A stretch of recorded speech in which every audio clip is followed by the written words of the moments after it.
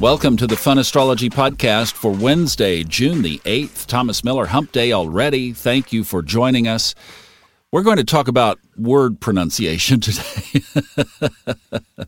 Why? Well, because the moon moves into Libra at 11:22 a.m. this morning. Or is it Libra?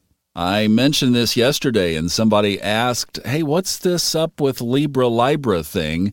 So I thought, well, that's what's going on in the sky today. Like we said on Monday, we have a really light week in the sky, so it's kind of fun that we can play with this. All right, so what do we do with this word that the moon is moving into today? Let me put my audiobook narrator hat on. There are a couple of things that an audiobook narrator keeps very close. One is a toothbrush, because you have to get all the stuff out of your mouth so that you don't have mouth pops. The other thing you keep close by is either the Merriam-Webster dictionary online page open all the time, and I also use dictionary.com. And this is where it gets really interesting. So if I needed to pronounce a word, or if I just have a question, I run it by one of two of those, often both, and then take the consensus. Well, in Merriam-Webster, the word Libra is pronounced Libra, as most of us probably comfortably do. You just say Leo, Virgo, Libra, Scorpio, that's it, just flows, right? Like that. You go over to dictionary.com, and the only option they have is Libra. So Merriam-Webster doesn't offer Libra, and dictionary.com doesn't offer Libra. Oh no, what are we going to do? The first time I really started to hear it in regular pronunciation is from Delia Golden, one of our readers on the funastrology.com webpage. Now, professionally, Delia is a librarian, and she pronounces it Libra. And I know that Delia is a very precise and studied individual, so she didn't come up with that. And I haven't asked her why she says it that way, but I know that she didn't do it randomly. But where does the word come from? Well, it's Latin, and in Latin it is pronounced Libra. So the ancient original pronunciation is Libra.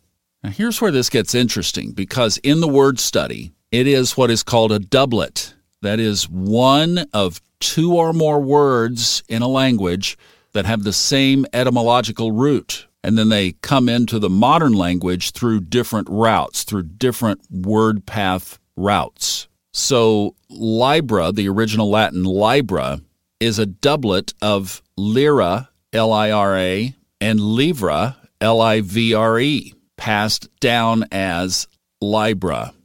So what was Libra in Latin? It was a Roman unit of weight. That's where we get the scales. It's equal to about 11.5 ounces, or in metric, 327 grams.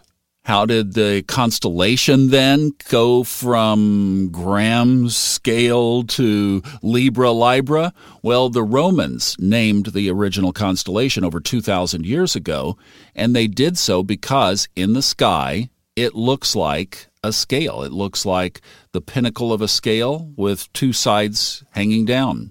That idea of scales, balance, weighing both sides goes all the way back to Babylonian astronomy, although it was not given the name Libra.